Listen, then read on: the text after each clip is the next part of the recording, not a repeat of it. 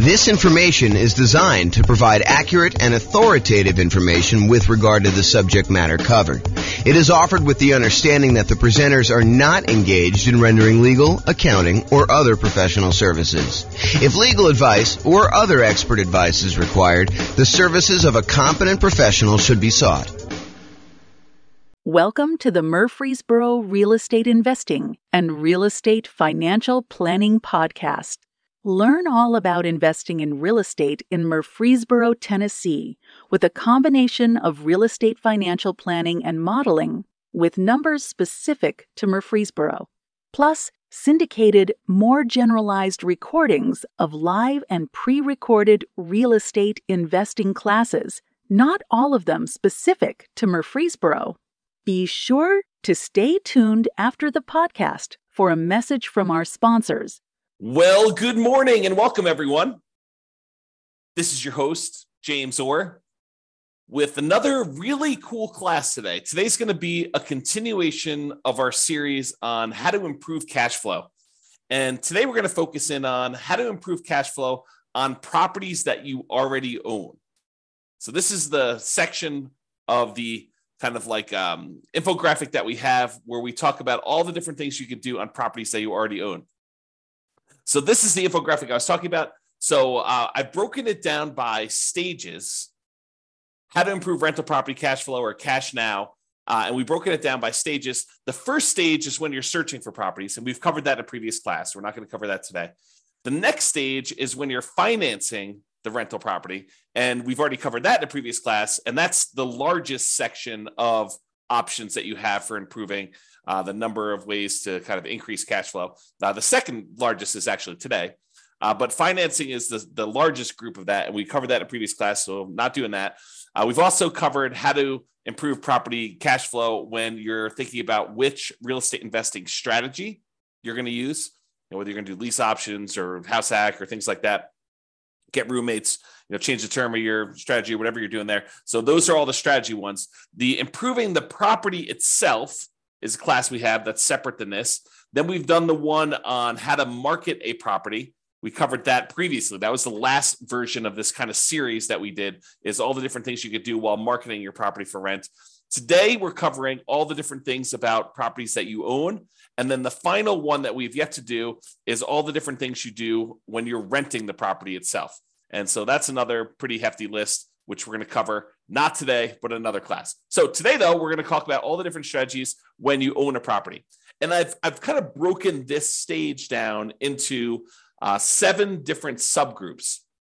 And so the subgroups I have, which I'll go into detail on each one of them, is things where you're talking about refinancing or paying off loans, things related to taxes on the property, although I've broken out depreciation as its own kind of dealio because I think it's that important. Then we have another kind of like subcategory of all the different things related to insurance, things related to making payments on things related to managing your property, and things related to maintenance on the property itself. And then, of course, the depreciation one, which I've saved for last, but it's arguably one of the more important ones, especially for the next year or 2 or 3, when we have this kind of like bonus depreciation stuff going on. So let's jump right into the covering things. So let's talk about things you could do on properties that you own to improve cash flow related to refinancing or paying off loans. So I have 3 different options on here. The first one is refinancing to extend the term of a loan on a property that you already have. I think a lot of folks focus in on improving the cash flow on the property that they're about to buy. But sometimes it's about optimizing the properties you already own before you go buy the current property, because sometimes you kind of paint yourself into a corner where you can't do certain things after you buy the next property. So for example, from time to time, and I think that's going on right now, you are limited in the number of cash out refinances or even rate and term refinances, if I'm not mistaken, on properties that you own, if you own a certain number of properties already. So if you already own, let's say as an example, 10 properties, it might be really hard for you to do a cash out refinance on one of your other properties. You almost need to pay off a property first, get down below the threshold that the lender requires, which I think is 10, but go check with your lender to find out what the current rule is. And then you'll be able to do your cash out refinance. So you may want to apply these changes before you go acquire another property, which may or may not move you over the new limit or whatever the current limit is. And honestly, these limits can change. So you may think, hey, look, I'm good until I get to whatever it is, 6, because I'm doing these specific types of loans. And then once I get to 7, then I'll need to worry about that. But while you're in the process of doing this, the rules change on you. And now you have to be concerned when you get to 4. So realize you need to start thinking about this and planning for it in advance. So one of the things you could do in order to kind of improve cash flow, not just on the property you're buying, but your overall rental property cash flow picture, a more holistic view of everything, not just the one property that you're buying, because improving cash flow on your whole portfolio does help you overall, even if you're just optimizing for each one individually. Sometimes it makes sense to look back at stuff you've already done and improve on that before you move forward. Okay, so let's say you have a property and you've owned it for a while, you paid down on the property, and the property value has gone up considerably. And you owe a lot less on the property now than you did when you first got the loan. So the payment was much higher because you used to have a higher mortgage balance, you used to have a higher amount that you were borrowing. And so the payment was based on that higher amount over a 30-year period. Now, 15 years into the loan, the amount you owe is much, much less, such that if you go and you just do a rate and term refinance or extend the term of the loan, is another way of saying that, you're not actually going to pull any cash out. You're just saying, look, I owe $100,000 on this $400,000 property. When I initially got the loan, it was $200,000 on a $250,000 property, but now I only owe $100,000. Now I want to go to the lender and say, look, I want to take this $100,000 that I owe, and I want to extend it out to 30 years now, where I only have 15 years left to pay it off, as an example. Now I want to say, let's extend it out to 30 years, which would reduce the amount of your monthly payment considerably, which could improve your cash flow. And that could be the difference between you being financially independent or not. If you think about that, right? If you go and you just do your rate and term refi, it could get you an extra, I don't know, $300 or $400 or $500 a month. If you do this on multiple properties, maybe $1,000, $2,000, $3,000 a month, and that could push you over the edge of being financially independent. So you really want to think about this and how you can optimize it. So you could refi in order to extend the term. You paid down a loan, you only have 12 years left on it, 11 years left on it, 5 years left on it, 22 years left on it. But now you want to go and extend it back out to 30 years, or maybe even longer if you can get access to a longer loan, which I think will be hard for you as a real estate investor, but maybe it's out there at some point in the future. Just think about it. But you go ahead and extend this loan to go ahead and reduce your payment. So is my loan old enough where I would be able to refinance to extend the term? And in the future, sometime, if you're buying properties in a high interest rate environment and now interest rates are lower, you might also be able to get a better interest rate. The challenge we've had coming out of where we were in the past is interest rates have been really low for a long period of time. So that if you go and you try to do this strategy in the future when interest rates are higher than when you got the loan, it may not be as big of an advantage as if you could keep the rates the same, or if you could actually get a lower rate. So when you've acquired properties and your rates are really great, this may not be as great of a strategy. But if you're doing this when rates are high and your rates are now lower, this could be a doubly good strategy to lower the monthly payment. Okay, so that's refining to extend the term. The other one, which we've kind of hinted at, is refi to improve rate. Have rates dropped enough for me to be able to refinance and get a better interest rate? Even if you don't extend the term, even if you keep the term the same, but you go in there and you say, look, I want to go, I've got a 7% interest rate right now. I got this loan when rates were high. Now rates are back down to 5%. It might make sense for you to go look at refining in order to improve your interest rate, to improve cash flow on properties where the rates were high. Okay. And then the other option is sometimes it makes sense to pay off a loan completely. If you have the cash sitting on hand where you've got it invested in something else, maybe you take that money and you pay off the loan. Now realize if you pay off the interest rate if you pay off a loan, the return you're getting on your money is the interest rate of the loan. So if you've got a 3% loan and you pay off that mortgage, the return you're getting on the money that you used to pay off that mortgage is technically 3%. Now, sometimes it feels very differently. Sometimes it feels like, I'm freeing up $2,000 a month on a mortgage payment by only paying off $50,000 of loan that's remaining, because you paid down the loan so much, but your payment was based on 20 years ago when the payment was $2,000 a month. So realize that it can feel very differently, but technically the return you're getting is the interest rate of the mortgage itself, which may or may not be good. I mean, if you're at an 8% rate on your loan, then that may not be such a bad thing. If it's only 2 or 3%, I don't know, that's a little bit lower. You have to decide whether that's important to you. And for those of you that are thinking, hey, I don't have all this extra cash laying around. Well, some people, their strategy is to acquire more properties than they need, sell off some of the properties in order to pay off the other ones. So you may acquire, 1 or 2 properties a year for the next 10 years.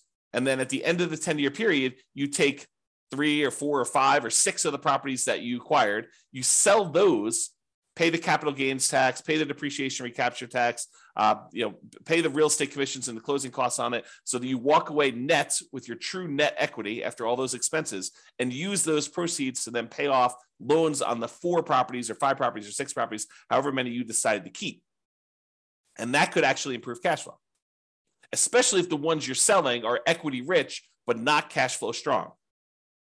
If the cash flow, the return on equity from cash flow is actually not great on those, you could take those and you could actually significantly boost the properties that you end up paying off to really improve cash flow on those. So some people, that's their strategy. Their strategy is, look, I'm in a market where it's really hard to make properties cash flow. What I really need in order to be financially independent at the end, if I'm kind of like looking forward to when I'm going to be financially independent, what I really need at the end is I'm going to need some free and clear properties, because these properties financed are not the most amazing at cash flowing. So maybe you're acquiring a whole bunch of properties using kind of like buying properties, maybe below market even, as kind of rocket boosters to get really good returns, especially early on when the return on equity is so great, and then use that money to then pay off other properties at some point in the future. If you read the book Creating Wealth by Robert Allen, one of his chapters is about this strategy. And before you go run out there and buy it, his numbers are really old. It's a very dated book, and the math on them is not the most amazing. So, take it as you will. It's still worth reading, but just realize that, if you're thinking, oh, James recommended this, I'm going to go read it because, obviously the math's going to be really good and super clear, and the numbers are going to be, appropriate for today. They're not. Unless he's got a new version out that, to be fair, the version I'm reading is probably a 1990s version or something like that. It's on my shelf somewhere. Trying to see if I can see it. Yeah, it's down there in the corner if you can see it. But it's an older version that I have. So maybe he updated it. I don't know. If he has, definitely let me know.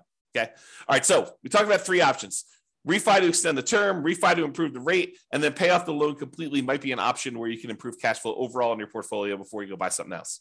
And the other reason to pay off a loan is sometimes some lenders may penalize you for having a certain number of loans. They may say, look, your interest rate is 1/4 point better or 1/8 of a point better for your first 4 loans. Once you get above 5, then we start hitting you with a small penalty on your interest rate. So if you pay off one of the loans, you may be able to get a better interest rate on the one you're getting to.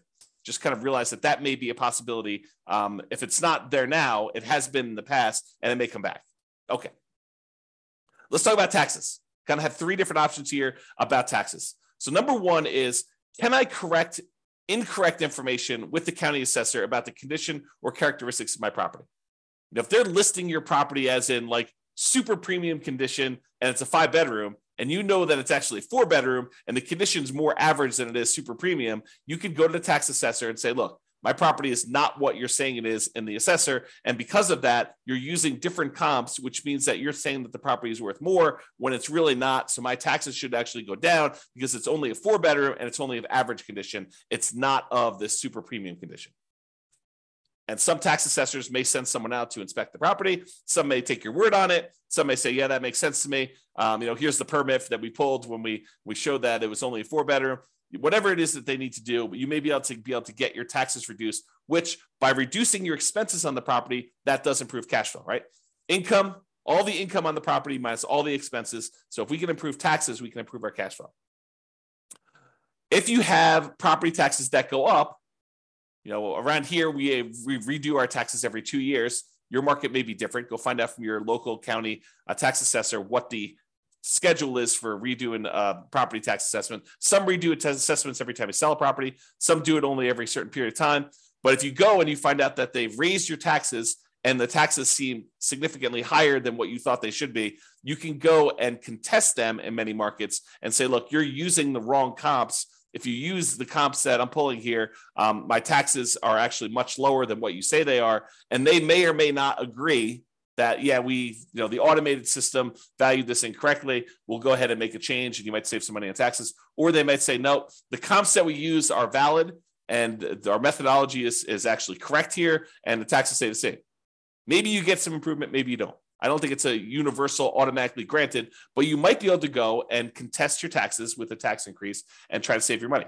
Now, if you can go save, $50 a month on 10 properties, starts adding up, starts really improving your cash flow if you could do this. And also keeping the taxes legitimately where they should be and not a little bit higher than where they should be will help you keep your taxes low overall.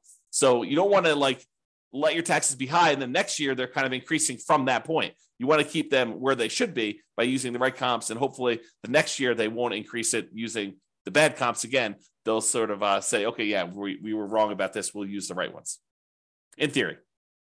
And then finally for taxes, vote. Vote appropriately for changes in taxes that affect property taxes. So if you're in a county and they're about to add a new tax to the kind of list of taxes that they charge you, and you have an option to vote for or against that, and it's something that you don't believe would add value that you're willing to pay for as a property owner, then vote appropriately. Vote to kind of protect your interests. So go ahead and consider that. All right, insurance. So we've got 5 different things related to insurance that we're going to talk about. First thing, who is being insured? Sometimes we buy properties with people who aren't necessarily the best credit risk people, and their credit scores are appropriately low. And so you got to be careful because insurance, part of your insurance premium is sometimes based on the credit score of the people that are being insured. So can you remove people who have really low credit scores that may be making your insurance premium higher than it needs to be? Or in some cases, adding someone who has really good credit could help lower your score, could help lower your insurance premium. Same policy, exactly same policy, but because someone has a good credit score or a bad credit score, it could actually change the rates that you're being quoted and that you'd be charged for that insurance policy.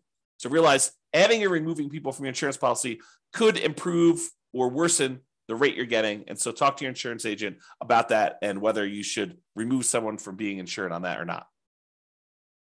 Next one, insurance deductible. So we've done a whole class on insurance, and I'm sure we'll do another one in the future. But the idea is you get to select how much of a deductible you're willing to pay before the insurance kicks in.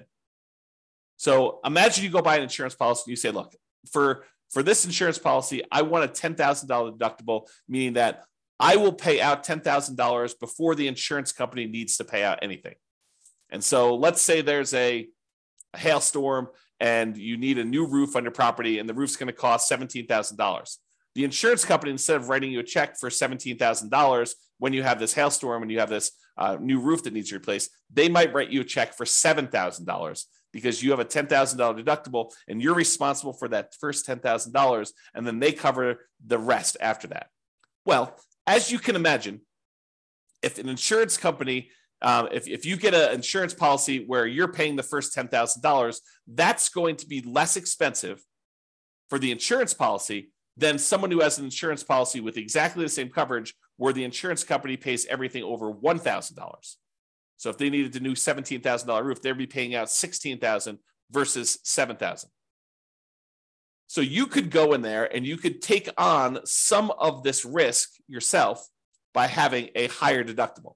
Basically, anything under a $10,000 claim, you are basically saying you're going to cover that because the insurance company knows you're not going to make a claim if they're going to have to pay out nothing. Well, you shouldn't make a claim if they're not going to pay out nothing, right? So realize you could adjust the deductible in order to change your insurance premium. Now realize this is putting you at a possible risk, and you need to weigh that risk and say, am I willing to take on that level of risk? And I think for me, it changes property to property. Like there are certain properties I have where I have much lower deductibles, and there are certain properties I have where I have much higher deductibles. Okay, but you have to decide what level of risk you're willing to take on yourself. Can I raise my property insurance deductible, take on more of the property insurance risk personally, and have a lower monthly payment for insurance, knowing that if something were to happen, I'm actually going to have a pretty significant hit to my cash flow because I'm going to need to pay out that premium upfront, right? You may be trading an improved cash flow now instead of having this risky, I need to pay $10,000, which is a lot of $100 a month in order to get caught up to the $10,000, kind of like deductible that you need to pay in. So you need to weigh those yourself. And you can find out the quotes for them. You could say to the insurance agent, I'd like to get quotes for me having a $5,000 deductible or a $10,000 deductible or a 1% deductible. They use the property value as a percentage. You can kind of get different quotes and find out what the policy is and see which one makes sense for you and what you're opening yourself up to as far as risk there. Okay. Next thing, shop insurance rates. Would it occur to you that sometimes an insurance company will price themselves very aggressively, very low, in order to acquire some business at one point in time, and then years later, they decide they want to move away from that particular type of business? And one of the ways that they signal that to the population is they start raising their rates to discourage people from using them. Is that possible that an insurance company could do that? So if you've had an insurance policy over time, even though you priced that out and it was super competitive 5 years ago, now 5 years later, the insurance rates may have gone up considerably such that it may not be competitive anymore. Or other people may be much more competitive. They're wanting the business where this other company is sort of just humming along saying, now we've established ourselves, we've got a big enough group of clients, we don't need to be pricing ourselves very aggressively anymore. So we're just going to have what normal rates are, but there may be one or two or three other companies that are very aggressively trying to acquire business. And for the same exact coverage, the rates could be cheaper for one company to another. Also, the quality of the company, their service, their kind of like reasonableness in claims, their speed to pay, their kind of like denial of claims versus the acceptance of claims ratio, like all of these things can come into play where you may be getting a cheaper rate, but they may deny you if you really have legitimate claims, and then you got to go fight with them, versus another company, they may actually have a higher rate, but they're willing to, kind of like honor your claims without fighting with you as much. Just realize that there are differences that you might be paying for that may be hard to see. Even with the exact same coverage, it may be hard for you to see kind of those different things. So shop around, compare insurance rates to make sure that your insurance premiums are competitive. And it is important to make sure that you're getting apples to apples comparisons. You don't want to get, say, hey, what's the insurance policy on this property that I'm getting? Here's the address. And you go quote it that way, and 3 different insurance companies give you quotes, and they're all over the place. One of them's really high, one of them's really low, one of them's right in the middle. They could be giving you quotes on very different coverage. One could cover a lot of things. One could cover the bare minimum of things. One could cover you up to certain limits that are much higher. One could cover you to certain limits which are much lower. One could have carve-outs or exclusions. So you got to really read these carefully, and it's very hard to compare. At least that's what I found when I used to do this. My wife does it now, so I don't do it anymore. Okay. All right, so insurance coverage. Can I evaluate the exact property insurance coverages to make sure you have an appropriate level of coverage? So by going in and reviewing your actual policy and saying, do I really need this amount of coverage? Or do I really wanted to have this particular coverage on this particular property. How come I don't have it? Maybe I should get a quote and increase my insurance voluntarily because it makes sense for you to have that coverage. So evaluating what property insurance coverages you have and make sure that it's an appropriate level for you. Now, what does that appropriate level means? It's really up to you to decide how much of the insurance risk you want to take on yourself versus how much you want the insurance company to have. And then finally, insurance, but a totally different type of insurance. Before, we've been talking about property insurance, the landlord policy, mostly on properties that you own. Although if you're living in the property, it's owner-occupant policy, and then you want to tell them that you have roommates so you can make sure you get the right coverage there. But we've been talking about property owner coverage, property and casualty type of insurance. Now we're going to switch everything and talk about private mortgage insurance.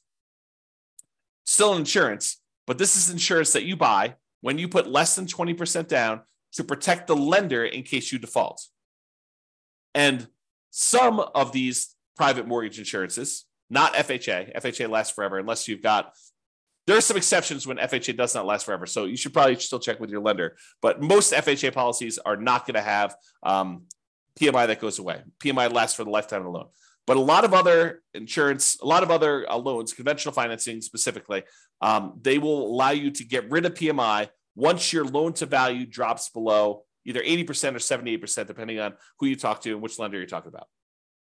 So if you get below 80% loan to value, a lot of times you can call up the lender and say, I'd like to request that my private mortgage insurance be dropped because you have 20% of equity at this point, 20% cushion of equity to protect you. Sometimes they'll make you pay for an appraisal. Sometimes they'll do a kind of like desktop market analysis to see if they believe that's true.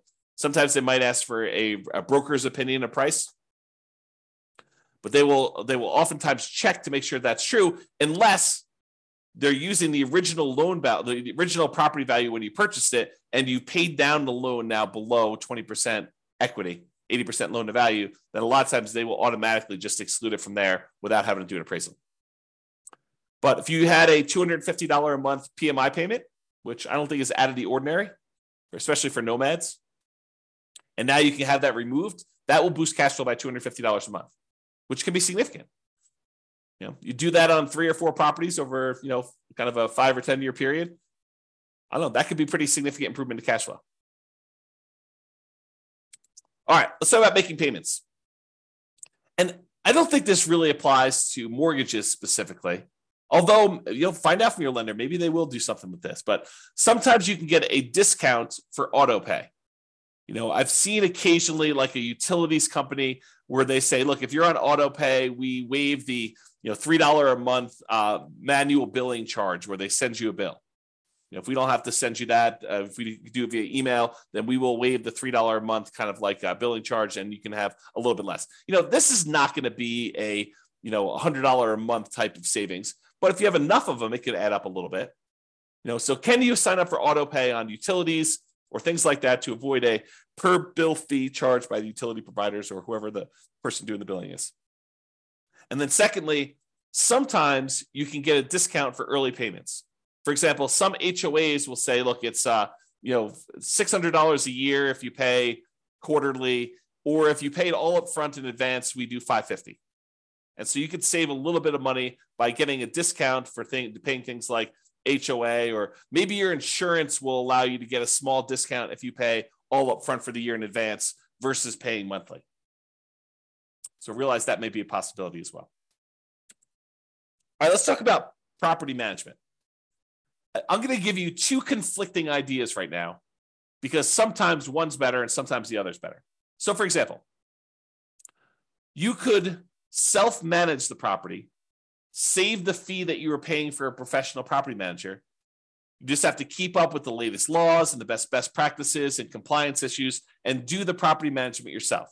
And some people on the recording listening to this, we're going to say, yeah, of course. I mean, that's easy. I'll just go ahead and do this. Why would someone pay a professional property manager when it's so easy to manage your properties? You just, you make a couple phone calls. When you have to turn the property over, it's not that bad. But then most of the time, these things are on autopilot, and I have very little things I need to do with the properties. They're almost like self-managing. Some people will say that. And then some people say, I never want to talk to a tenant. I'm an introvert. I have zero desire to keep up with all of these latest laws. I mean, who can keep track of all this stuff? Fair housing. I mean, that seems like it changes every other day. And, what are the best practices for managing my property? Starting, 15 days ahead of time, wait for the property to be vacant before I market it, starting 60 days ahead of time, what should I be doing for this? And, how do you keep up with all the changes for the leasing laws? And, how do you do all this stuff? And, can I commingle funds? And do I need to have a separate trust account and all that other stuff? I'm just going to go hire a professional property manager. They'll do it. I'm going to find a person who's really, really good, and they'll be able to go and do that. And I'm too embarrassed to go ahead and raise rents every year. A professional property manager will be able to do that for me. And so overall, I think the property management fee is going to be covered by the fact that they're probably going to increase rents when I wouldn't otherwise do it. And I think both of those are probably valid arguments. There's people that are like self-manage, Why pay a property manager for something that's so easy to do that I could do it myself and I will be able to improve my cash flow by doing self-management? And other people are like, I'm going to have a tenant in there and I'm not going to raise rents over a decade or 15 years. And so I'm going to be way below market rent. It's better for me to pay a property manager who's going to keep up with the latest rents, make sure I stay out of trouble, kind of buffer me from having some, kind of law and compliance risk of making a mistake with fair housing, or, I'm doing something wrong, or I'm commingling funds, or I don't have a trust account, or all these other things that I could make sound very, very complicated. But, the people that are managing it themselves, they're like, yeah, it's a non-issue.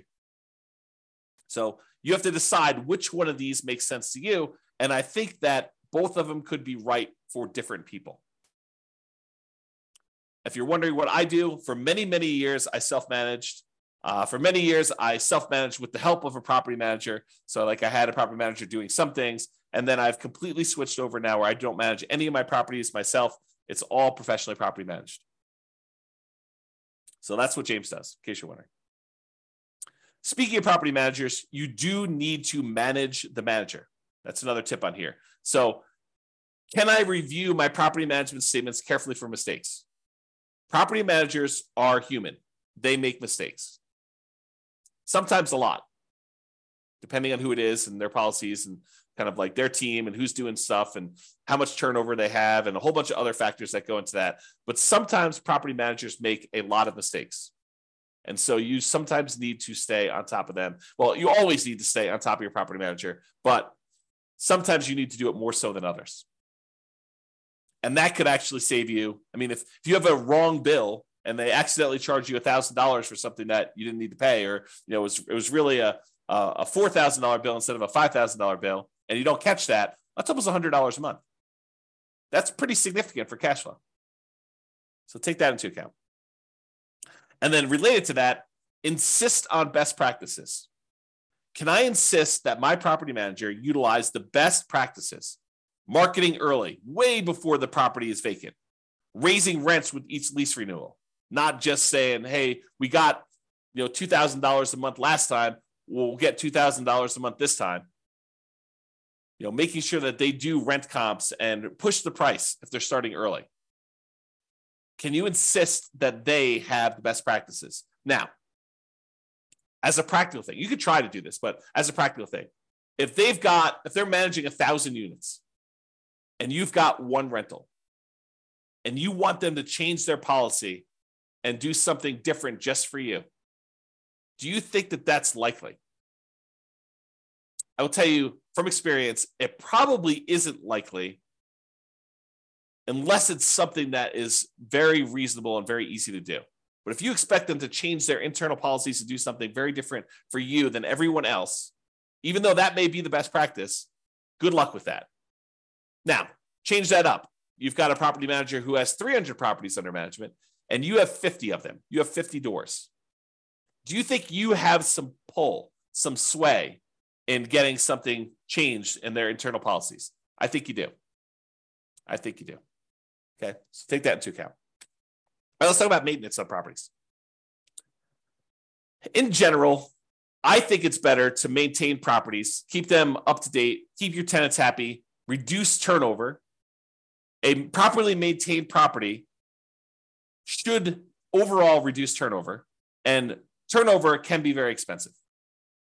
So maintaining your property, can maintain it to minimize the time between tenants. Another reason to maintain your property is then you have less to do when the property turns. If you know that you're keeping up on all the little maintenance requests that you get from tenants, which are legit, then when the property needs to turn over, you don't need to do all those things anyway. They're already done. They're already maintained. Okay. So can you maintain property to minimize vacancy, to improve cash flow overall?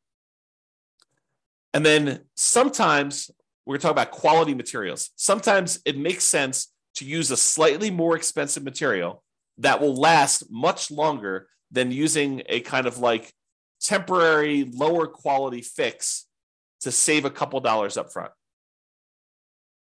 For example, in some units, it may make sense for you to do luxury vinyl tile or luxury vinyl plank, spend a little bit more money up front than to pay for low grade carpet that you know you're going to need to replace much more frequently than the LVT, LVP. Which, if you look at it over a long period of time, it looks like you took a hit to your cash flow. But if you figure out this lasts twice as long, but it only costs 20% more, then you should have reduced your overall expenses on cash flow over a longer period of time, not just in that first year when you took the hit on a little bit more expensive. Okay? All right. This is the last one. And this is really important because these could be big dollars. Depreciation. Depreciation is the tax benefits you get from the IRS for owning rental property. The basic idea is this, and this is all layman stuff. So don't go to don't go into your IRS audit and say, James explained it like this. So, they're like, who's James? who's this guy anyway? You need to go talk to your tax professional and get like the legit thing, or go look up the tax guide and actually read it yourself. But this is my layman's version of what this is. When you go buy a rental property, the government says, look, this property is going to depreciate in value over time. The usefulness of the building itself is going to fade over time, such that over 27 and a half years for residential properties, it's going to go from whatever it's worth when you buy it down to zero. Not the value of the land. The land is excluded. The land does not depreciate in value, but the functionality of like the things on the property itself, the siding, the carpet, the kitchen sink, it wears out over time. And so we call that depreciation. And the government allows you, the IRS allows you to actually depreciate that, to get a tax advantage of having this thing go to zero. So how it works is this. You buy a property, and let's say it's a $400,000 property. And let's say the land is worth $100,000. You'd find out from your tax assessor or ask your CPA for advice on how they do it in your marketplace. But let's say that the land is worth $100,000. So the depreciable amount for the building is $300,000 as an example. So normally the government would say, look, if you want to, you could take that $300,000, the value of the building, and you could divide by 27 and a half years. And then on your taxes, you could offset income you have by that amount each year. So on a $300,000 property, let me go ahead and pull up a calculator here, and I'll do a little bit of math for you. So $300,000 divided by 27.5. So they're basically saying you could take $10,909 and subtract that from the income. I'll say eligible income in order to not pay taxes on that amount. So to use really basic layman's terms, which isn't exactly correct, but it's good enough for me to explain it to you. If you made $100,000 a year, you could take this $10,909. Let's just call it $11,000. We're going to round up. So this $11,000 in depreciation, and you could remove that from the income that you made so that you're paying taxes only on the amount that's less. So if you made $100,000 minus $11,000, you're now paying taxes on $89,000 instead of taxes on $100,000. So because you were able to deduct that depreciation from your income. Now, what that means is this $11,000 in depreciation that you got, if you multiply that by your tax rate, whatever your highest tax rate is, because it's really on the highest, although if you use effective tax rate as an estimate, it'll kind of make it a little bit more conservative because your effective tax rate is a little bit lower. So if your effective tax rate, let's say, is 25%, that means about $2,500 per year is how much you didn't have to pay in on taxes, which if you squint really hard is like $200 a month. So you got almost like $200 a month in saved taxes, which looks like cash flow to you. Because you could go to your job and you could say, look, adjust my exemptions, adjust the kind of like exemptions you're taking out of my paycheck so that you're lowering the taxes that are taken out of your monthly paycheck so that you get a little bit more on your job paycheck, because at the end of the year, you're going to get this depreciation and you're not going to have to pay that amount in money. So you could say, look, go ahead and adjust my normal paycheck stuff, even though it's technically from the real estate. But so I'm paying less in the taxes on my paycheck. I get more money in each weekly paycheck or biweekly paycheck or monthly paycheck or whatever you're doing, so that it actually looks like cash flow to you each month. And you could go do that, adjust it so that it's about $2,500 for the year, about $200 a month. And that actually would improve your cash flow. So it is like improving cash flow, right? By getting this depreciation benefit, even though it's really a tax benefit that you get at the end of the year, it really is like getting cash flow, because you may just get it. If you think about it, getting in advance at the beginning of the year, you're paying last year. So it looks like this year's moving forward. Or if you want to take it out of your monthly paycheck, your weekly paycheck, or whatever from your job, you can do that as well. And there are definitely some rules for this, right? Like if you earn so much money, you have to defer it. You can't take it all at the same time. If you don't qualify for, the active real estate investor thing, then you might not be able to take it. So there's some rules to this. You got to go look at those and talk to your CPA or read them yourself to go into them.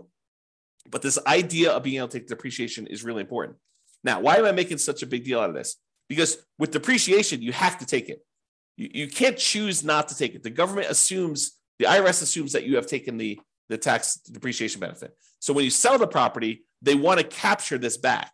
They want to take the benefit that you got and they want to charge you taxes moving forward, depreciation recapture tax. So they assume that you took it. It's not like if you don't take it, then you don't have to do depreciation recapture. That's not true. You have to do it. So if you got to do it, you might as well do it.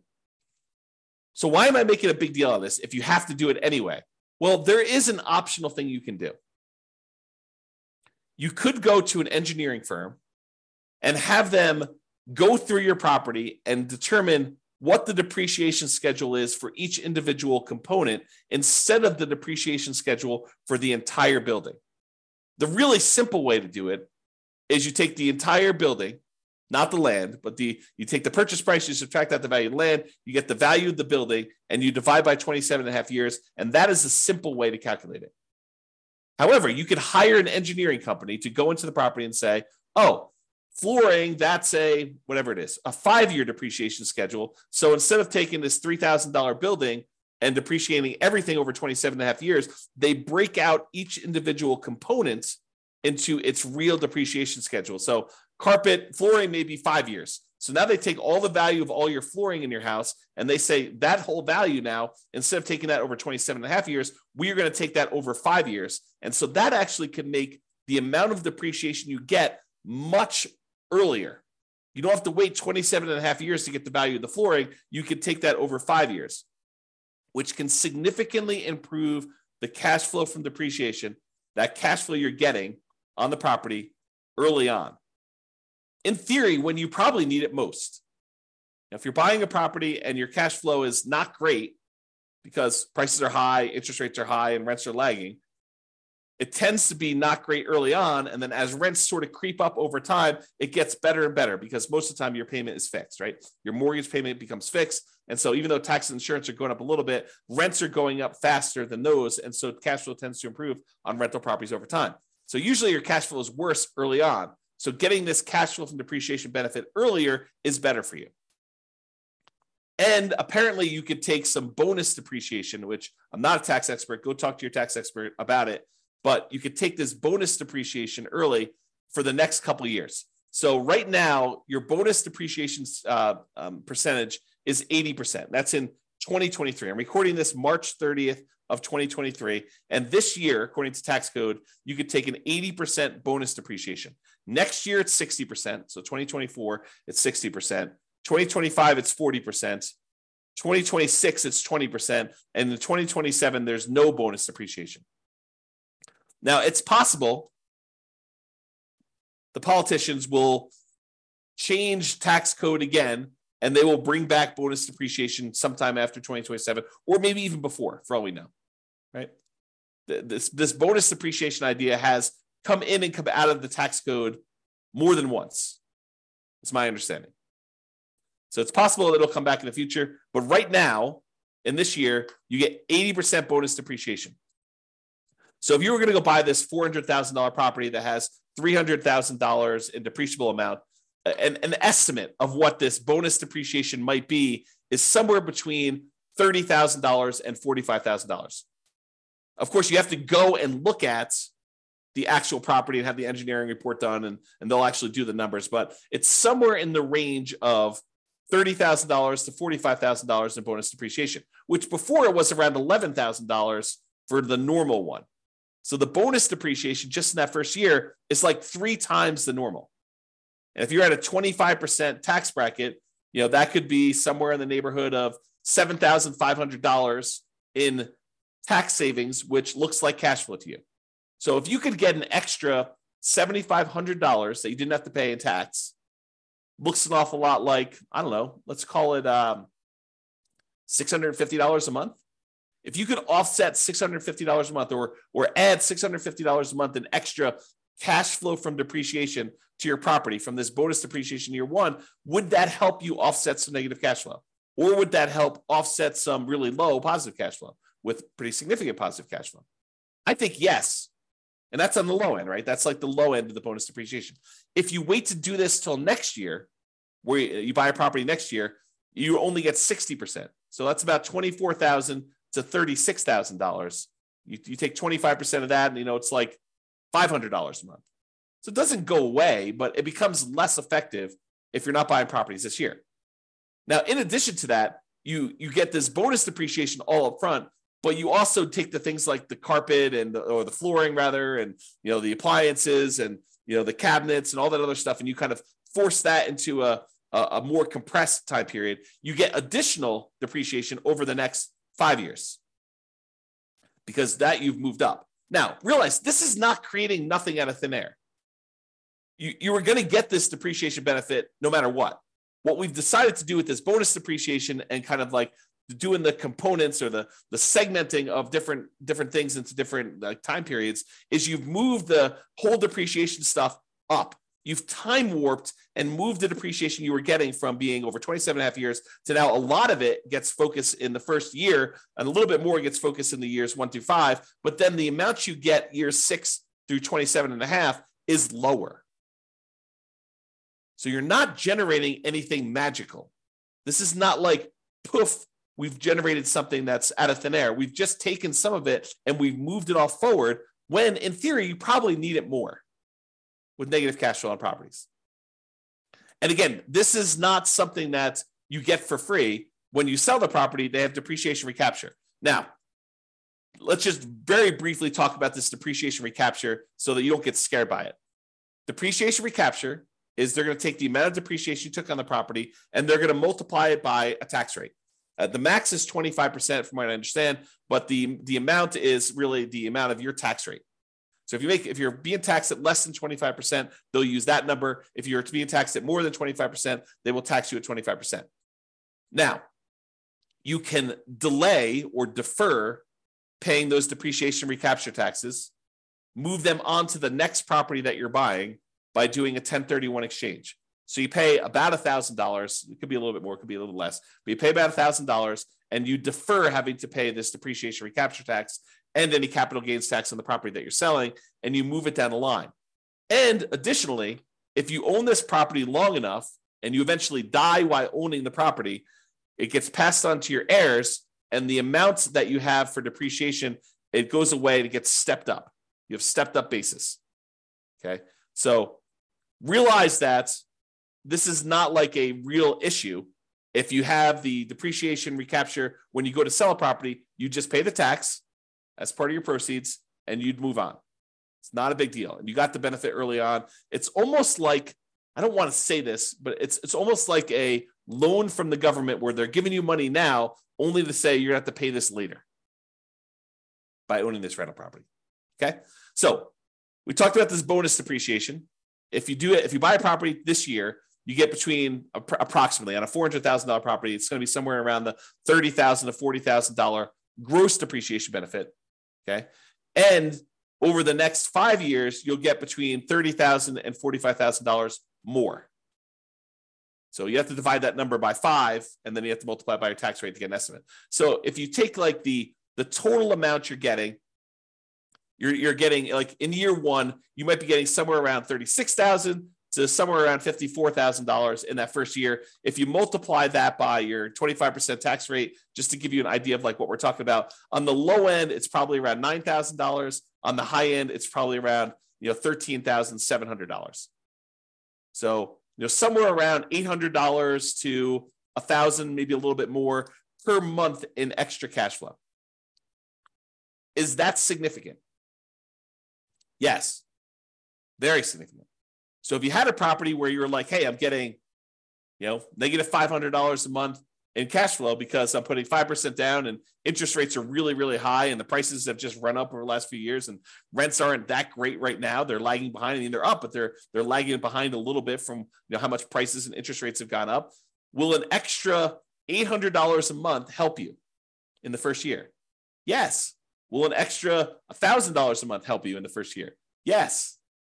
And in the second year, you're probably talking, this because you're moving some of the depreciation up there. You're probably talking about, let's see, on the low end, 30,000 divided by 5. You're probably talking like another, let's see here. Am I doing this right? Yeah, about $400 a month. Okay. So that's why this is important for improving cash flow.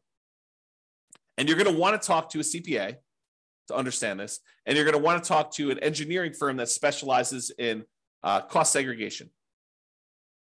And one ideally that focuses on cost segregation probably for single family homes. This is really common in large commercial buildings, but it's less common, although it's completely usable in these smaller properties. There's just a cost to doing this. You're going to pay a fee in order to have the cost segregation study done. Have the engineering company go and do that for you. So you pay a little bit of money now in order to get your depreciation benefits early on. And with the bonus depreciation, it's probably worth it. Okay? All right. So that's it. In conclusion, optimizing cash flow is about maximizing income and minimizing expenses. And today, I think we focus mostly on minimizing expenses, all the different ways to minimize expenses on properties.